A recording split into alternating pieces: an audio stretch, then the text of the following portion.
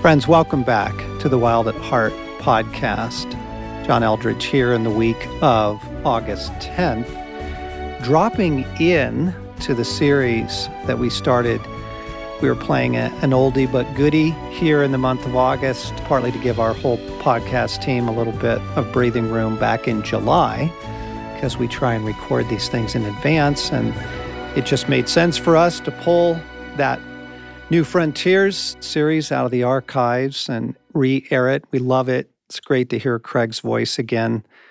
But we're actually interrupting it today because while that is timeless, it's not totally timely in the sense of we've got some things on our hearts for you right now as the world continues to shift and change, and as schooling situations continually change for you parents. And wanted to step into the studio with Morgan because as we've been praying personally here as a team, Jesus has been speaking some very specific instructions to us in this hour.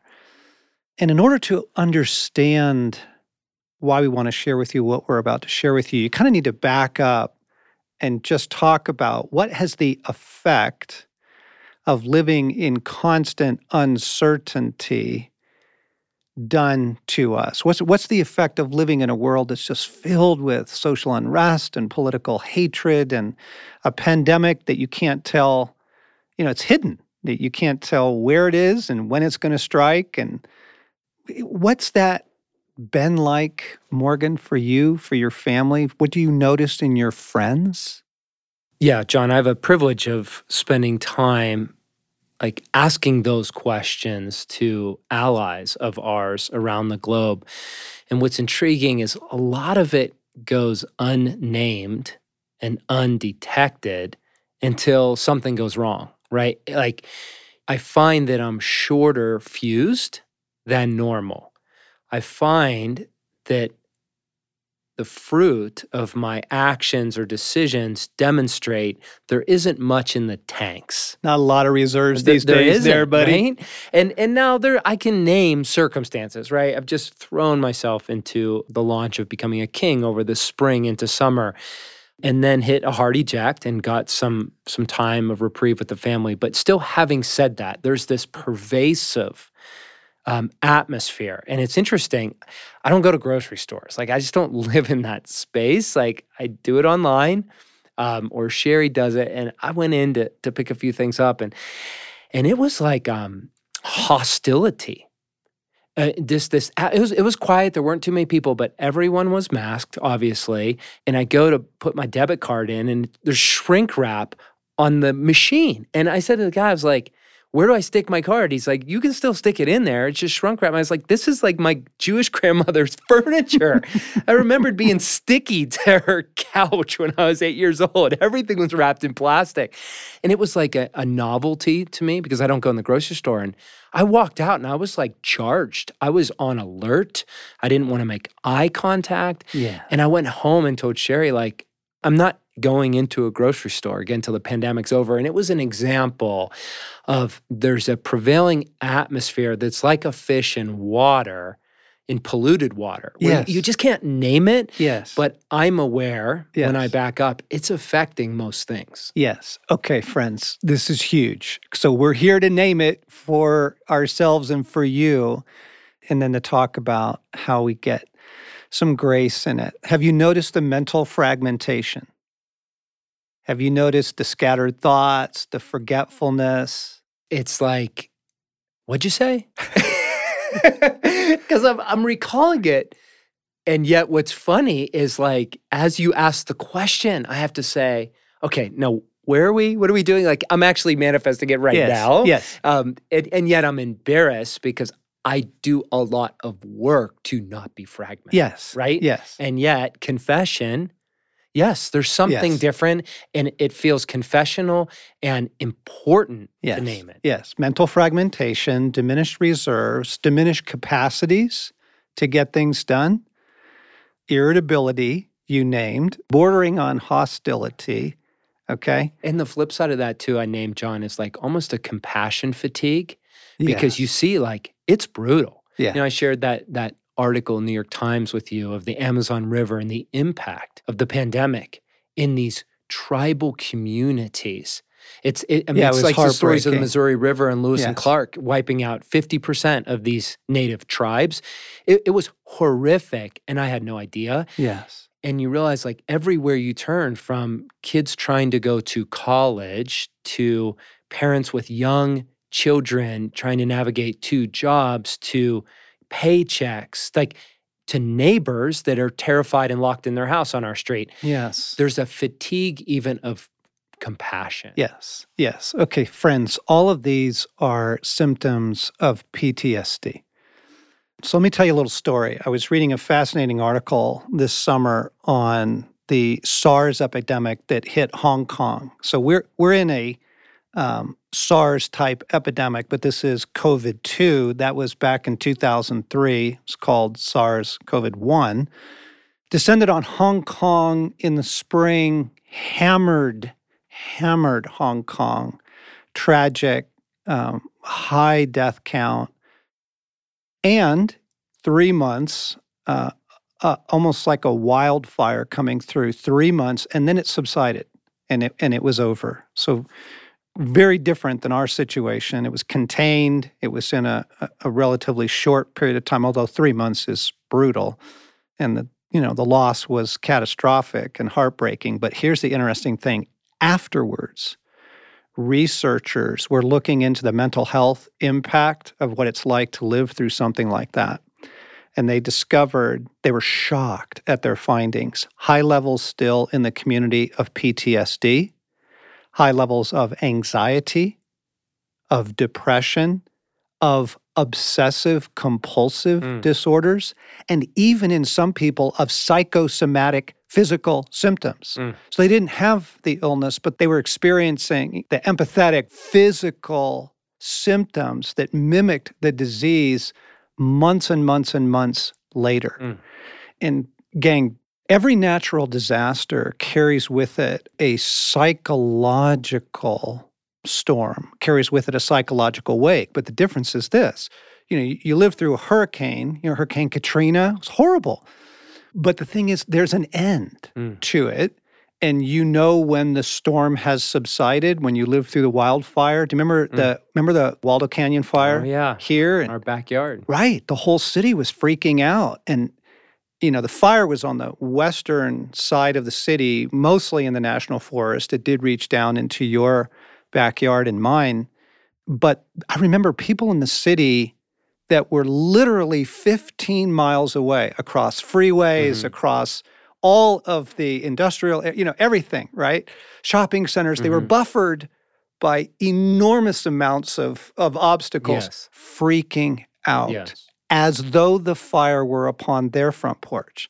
And it was never, ever, ever going to reach it. But it's just to point out, natural disasters carry with them psychological trauma, soulful trauma. But the thing about the wildfire is you also know when it's over. I remember the day that it was over, and your whole body just comes down off of high vigilance, and your heart takes a breath, and your mind takes a breath, and you suddenly realize how exhausted you are, how depleted your reserves are. But there was an end to it. Yeah. Okay. There's no end to this right now. What I wanted to point out by way of contrast of what happened in Hong Kong and in more typical natural disasters like Katrina or the Waldo Canyon fire is they're short-lived, they have clear beginnings and clear endings, but we have been living through something now for 6 months that's vague and unseen. You don't see where the smoke is, right, of the illness. And at this point, we don't know where the end is. They're talking about vaccines, but, they're also trying to help people be very sober about by the time vaccines get here and by the time they work their way into the population, we're well into next year. And so this is very unusual. It is a natural disaster, and it carries with it a psychological wallop. John, as you share that, there's one other dimension that's coming to mind. Is not only does it not have a seeming end, but this isn't localized. Exactly. Because when you talk about SARS, I remember that. I read some news articles I remember I felt sad because I saw pictures, but I wasn't there. Yes. The Waldo fire, it was immersed in it, and it was our reality Yes. in this local area. Whereas Friends in Wildfires in California last summer, I empathized with them, but I wasn't in their backyard, right? Bingo. This is not only an epidemic with no end, but it doesn't have a locality. And so I remember being on a call, my first Zoom call with allies around the globe, and they were in China, they were in Australia, South Africa, UK, Ohio, and Hawaii, experiencing the same trauma. Yes. And so there's not only an end, but there's actually no escaping, which I think is very important to name because we're such relational beings and we experience the world globally because of what's coming to us through news feeds. Yeah, exactly. That's so huge to name that. One commentator was writing on it, and he said that the problem with a hidden natural disaster is you don't know where you are safe from it, really. And therefore, you don't know when you are safe. And so you're in this constant state of braced. Just everybody's living braced. Braced for the next personal news that's going to come, the next text you get, braced for the next news report you hear. And then you add to that, the racial trauma and violence, the political hatred, the world kind of blowing up around us. So that's also a kind of disaster, carrying with it all of the harm to the soul. And we're living in this cauldron of it right now. And the people of God, the friends of Jesus, need to be very, very deliberate about what we do with this, what we're thinking about, where our attention is focused, how we are caring for our souls.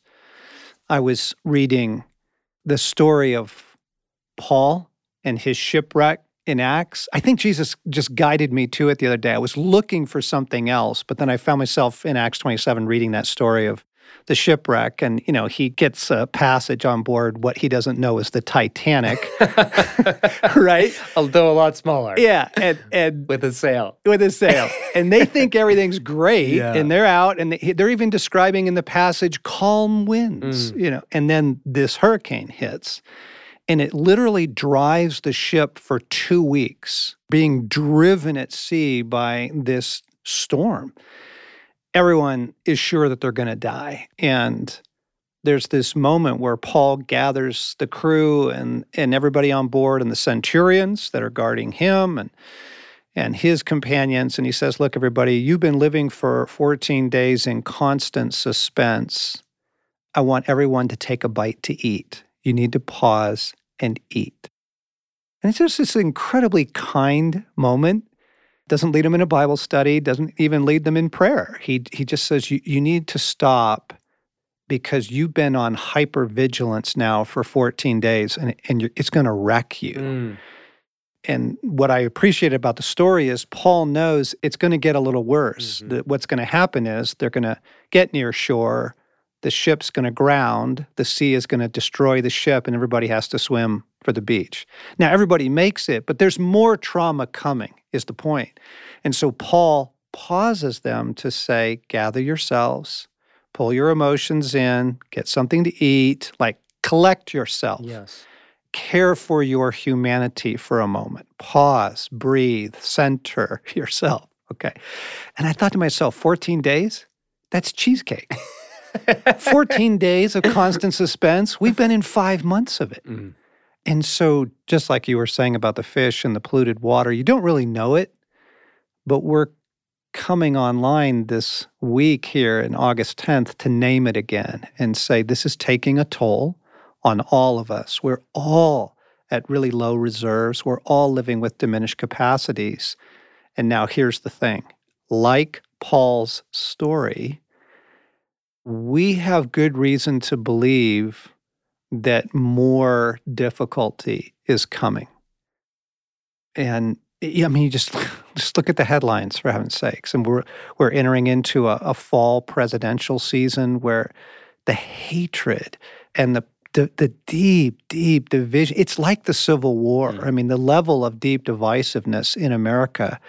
And all of that, more news, more global, and then your kids and schooling and all that, this is going to be a difficult fall probably for many of us. And what I felt Jesus saying was, because of that, please take care of yourself right now. Mm-hmm. And please take care of your union with me.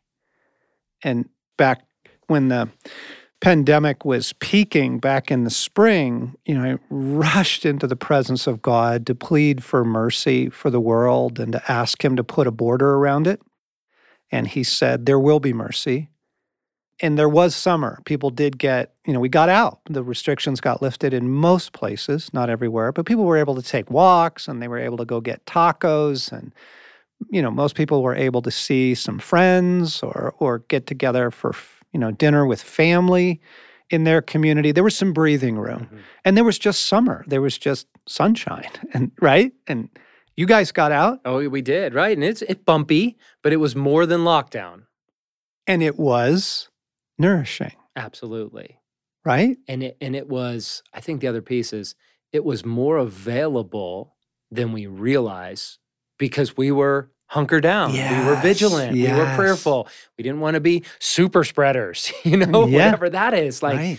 And yet it was available. There was grace. It almost was like Paul saying, eat something, right? Exactly. We went camping and we were self-contained and we were heavy laden with masks, but sure enough, we did a little stand-up paddle. We did a little biking and we figured it out day by day and walked with God and were refreshed. And you went through a wildfire. Oh yeah, lightning strike, wildfire, hailstorm. I don't know if I told you this. South Dakota, Badlands, golf ball size hail was pummeling through the camper. We have an old camper that I rebuilt last summer. Through the skylights that I'd replaced, boom, boom, boom. And it was like incoming. And it was very symbolic because the major theme was rejuvenation. And yet it's still like we live in a world at war. There you go. Right? That's it. That's the story. Yeah. So there was grace, there was beauty, there was mercy, and there was golf ball size hail. Right. And shutdowns, roadblocks, camps that say they're open online and they're not. Yes. Okay. So gang, this is the world that we're living in. And there's reason to believe this fall is going to have its share of difficulties. So right now, in the moment, what we hear Christ saying is, strengthen your union with me. Strengthen your union with me. When Paul says, I can do all things through Christ who strengthens me, I think we're missing a word in there. Only.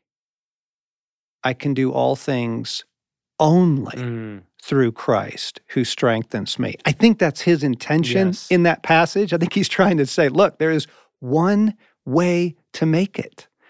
There's one source of life. I mean, because Jesus, his master, said in John 15, apart from me, you got nothing. You can do nothing. There's no other well. There's no other fountain. There's no other source of electricity. There is one place that the human being draws strength, life, nourishment, hope, comfort, assurance, words, and that is through our union with Jesus. Yeah, John, I think of how Jesus, when he's praying in his final moments on earth, where he says, Father, here is my prayer, that these apprentices, that the community of God would be one heart and one mind with you, as I am one heart and one mind with you. When I hear that, and I've prayed into that pretty consistently of, first of all, it's astounding that that's available. But secondly, what would that reality be like? That in my current circumstances, I am facing some heavy things, personally, but then also as you're describing this global thing that we cannot minimize, what would it be like if we knew beyond a shadow of doubt that we were in and maturing in the condition of being one heart with God, union in heart and union in mind, that's available. And I hear you saying we need more of it, and there's a way to get there. I think that the perfect storm right now has most of us not thinking about that. The very thing we need, that sounds wonderful, but like you were saying, you weren't even going to go out camping because you were so hunkered down. Yep. That the low-lying PTSD that everyone is experiencing. And then I just want to point out, so you've got diminished reserves and diminished capacities, and you've got the mental fragmentation, emotional exhaustion, compassion fatigue, irritability, bordering, on rage. And then you throw into that the loss of a family member or a chronic illness or bad news about your job or the car's broke again. You throw on top of our fragile state more requirement, more need, more disappointment, and it's rough. I think the other piece that we throw on that's important to name, John, is we're airing this mid-August, and the truth is for many of us, we haven't yet dove into whatever fall looks like, right? With grown kids going to school or not, young kids, and are they home or not, yeah. Right? But the speculation of it, the energy spent on, is it going to happen or not? Are we going to do it or not? Is it canceled or not? Do we schedule it or not? There's an energy that it baits us to live beyond the moment. And that's where I love Lewis's teaching that's so brilliant, where he says there's two places, two realities in which God exists. It's here in the present moment and in eternity. But the speculation and worry of the future and the regret of the past are simply places where God doesn't dwell. And so I'm aware that without vigilance, my energy and even my spirit runs out. I'm facing some big decisions on September, and I simply can't make those in a normal way in which I would make those. So that speculation is very debilitating. It's exhausting. It's draining the last of our precious resources. And there's a better way. That speculation, by the way, that was what Paul was addressing to the ship crew. He said, you have been living in constant suspense. What's going to happen? What's going to happen? Is the storm subsiding? Are we going to make it? Are we going to hit land? Right? It's that. It's what's going to happen. It's exhausting. It's so mentally fatiguing, and it drains the heart.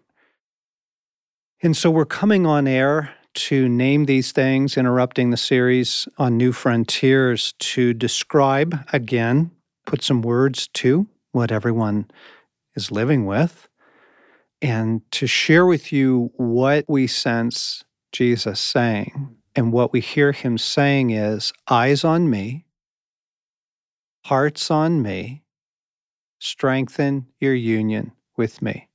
Like literally, those are the very sentences we've heard him say as we've prayed about this. Eyes on me, hearts on me, strengthen your union with me. I woke up a couple mornings ago, early in the morning, early, 4 a.m., to some real darkness pressing down on my heart. And I was so fatigued by everything we're describing. I was just in that vulnerable place. All I could pray was, Father, fill me. Father, fill me. Father, fill me. That's all I could do. I had to start there. That's all I had. And it was enough. It slowly, through that prayer, he was gaining access again to impart himself to me, his very being, his life to me. And it got me in a better place, which enabled me to get up and pray, which got me in an even better place. John, that's really practical, which helps me because, and I'd like to hear some more on the practicality of it, because here's where I get hung up sometimes is strengthen my union with God sounds amazing and sounds right and sounds important. And it sounds ethereal.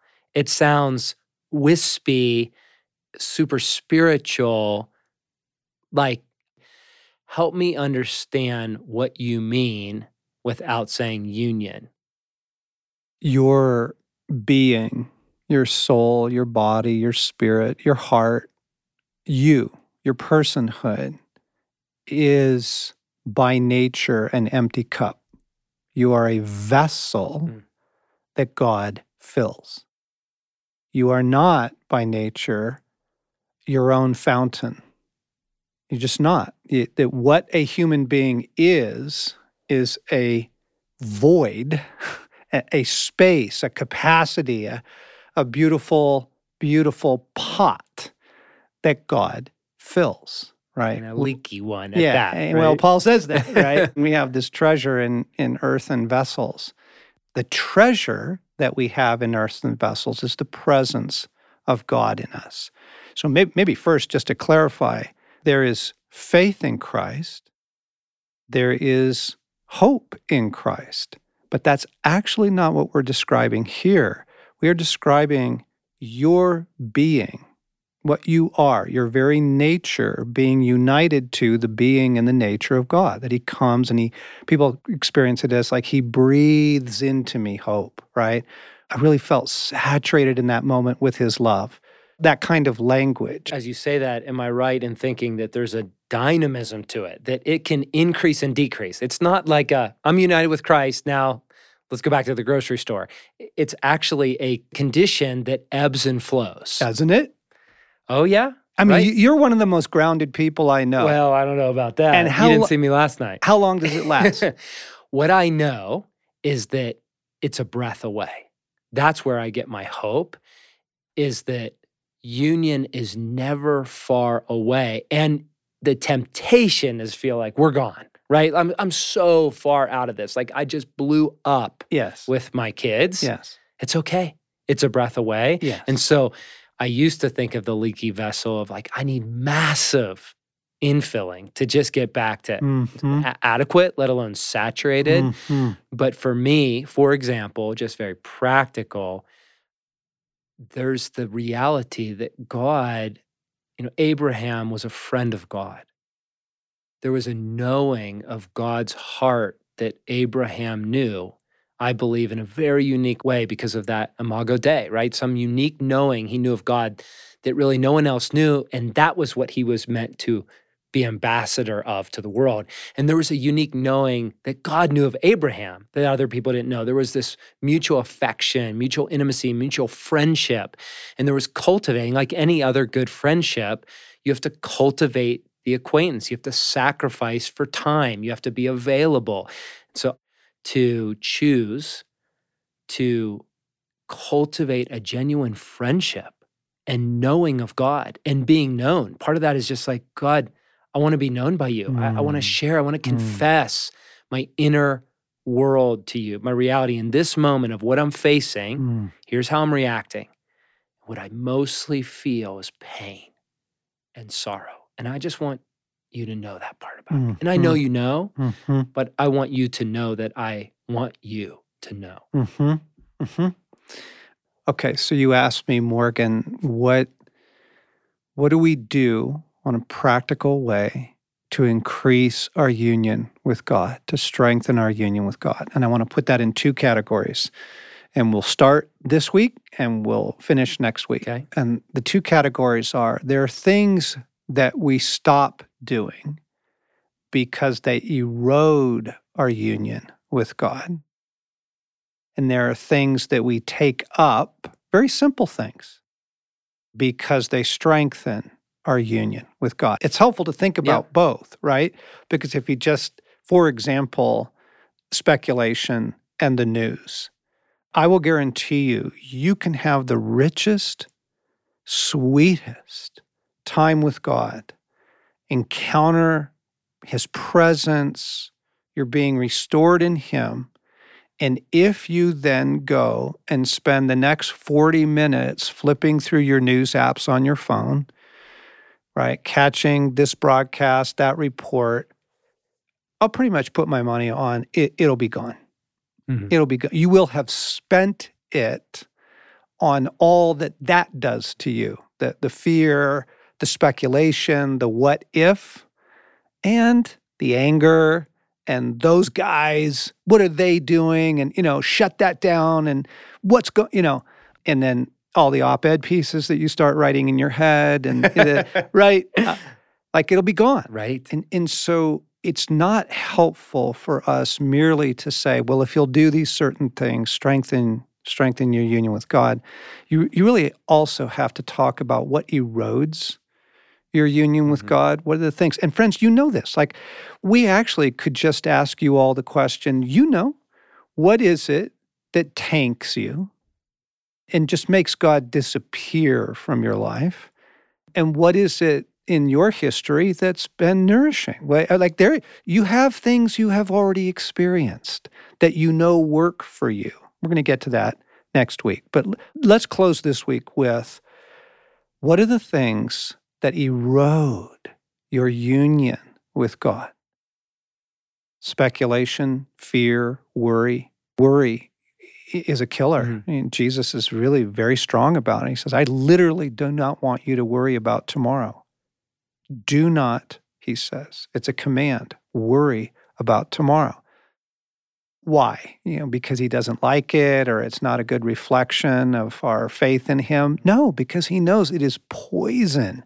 It destroys. It erodes the soul, and it erodes our union with God. So, gang, we've been saying this through the spring in some of the Get Your Life Back podcasts, but limit your news intake. 5 minutes a day, 10 minutes, get the basics and get out. Get the basics and get out. What else do you find erodes union with God? Yeah, as you asked that question today, certain trends come to mind, John, where I noticed the erosion of rhythm, just kind of unspoken, but permeating most things, where I make that decision, right, about the news. And then it creeps in because I had to be involved with something. And next thing you know, I've lost that discipline, right? One of the things I need to do that I practice regularly is a hard eject, where I just say it's cold turkey, right? Because it just gets muddled. You mean at the end of the day? So yeah, it's daily, it's weekly, it's yearly, but there have to be these hard breaks. For example, the spring was a very intense season of offering for me, and I put on the calendar June 26 as my hard eject. Like, come hell or high water, that's my day where I close the computer for a break, a pause. And when that day happened, I was not ready because there were 3, mini crises. Just, it felt very irresponsible. But I know better. I have learned that hard break almost resets my soul. And I remember my first love. I get reoriented. And so for 3 days, it was shakes, detox, 100 reasons to tidy up that one thing. There will always be that one thing. But once I made that break, after about 3 days, there was back to the intimacy, back to the orientation, back to hearing God's voice on a deeper level. One mentor said, when we're busy, the Father is quiet. Well, he was very talkative for about a week. And I even feel emotion come up. Yes. So that's an example of setting hard ejects. There are times we turn off our phones, and for that window, no one can touch our family. Yes. And we are therefore choosing to turn in, Okay. right? Turn toward. So to reverse that, then we would say technology erodes your union. It just does. By its nature, it's distracting and addictive. And it's just, then I could answer this. I can quickly type out the answer to that. And I can get back to that. So technology and pace of life erodes your union. Dallas's thing of you must ruthlessly eliminate hurry from your life. And most of the people who heard that felt a stirring of that would be amazing. And then they laughed. Yes. Because it sounds preposterous, right? And yet, practical example, one way to begin is slow everything a little bit. Right. Just simply slow down. Yes. Slow down your eating. Slow down your talking. Slow down your emailing. Slow down your lovemaking. I mean, this isn't sex therapy, but it works. Just a little downshift. Yes. And I know another piece for me, John, Sherry called me on this. It was very revealing. One of the things that can erode my intimacy is my own gifting. Because I begin to rely on it rather than, like you said, this living spring of life that exists beyond me. And so she will call me on it. I'm a strategist, I'm an innovator, and a maximizer. And I'll just tie myself into a bird's nest over thinking about the next thing and how we could and what we could. And she requires me, and benevolently, now that we're in 2 decades of this thing, to turn off the strategist. And I have to be disciplined to say there's actually something deeper than my gifting that matters to God, a place to be with God. And ultimately, it's the place where I can actually receive love apart from my gifting. Yes. And so even that is an example of I strategize my way out of crises instead of inviting union, and out of that abiding place saying, God, now how do I use my gifting in the service of love in this hour? Yeah. So gang, what we're encouraging you to do right now is just think about, what is it that fries you? What is it that erodes your union with God? And you can answer that. I know you can. Yeah. You might want to make a list of it, friends. Write them down. Make it real practical. Make it real and begin to diminish those things in your life. Some of it, if you're homeschooling your kids because your schools are closed, that is a burden thrust upon you. So some of it is unavoidable, but a lot of it is not. It's how much time we spend on our phones. It's how much news we're taking in. It's our internal thought life. And so let me close this week with this. The war is for your attention. And this was prior to the pandemic. Everything in our world is screaming for your attention. The electronic billboards, the gas station TV, all the chirps and notifications and buzzes and, whistles and tweets that you get on your phone. You see, everything's trying to go, look at me, look at me, look at me. And then it's the clickbait and it's the pop-up ads, and Google knows your buying habits. And so, I'm on an online Bible program yesterday looking up some verses, and here's some cool new hunting gear. And Google knows it's almost fall. They know me. They know I start buying hunting gear, right? And it's creepy, but the war is for my attention. So because if you want union, if you want to restore your union with Jesus, what you do every day is you give him your attention. Just very simply, you give him your attention. So what are the things that are warring against that? Pace of life, franticness, fear, speculation, worry, all of that. We're going to pick this up next week because in some ways, too much guidance is not helpful. So there's some thoughts. And the thoughts are this. You are living in a form of PTSD right now because the world is absolutely sideways. It's gone completely mad. You're living in a series of natural disasters that don't have a clear ending to them. So kindness to your soul, your one rescue is your union with God. Your main mission right now is to daily care for and strengthen your union with God. And to begin to think about, what's eroding it? What are the things that are just making me crazy right now and getting my attention off of the presence of Christ in me? Well, there you go. You've got a starting place. We'll pick it up next week with some of the things on the positive side, simple things we can do to strengthen our union with God.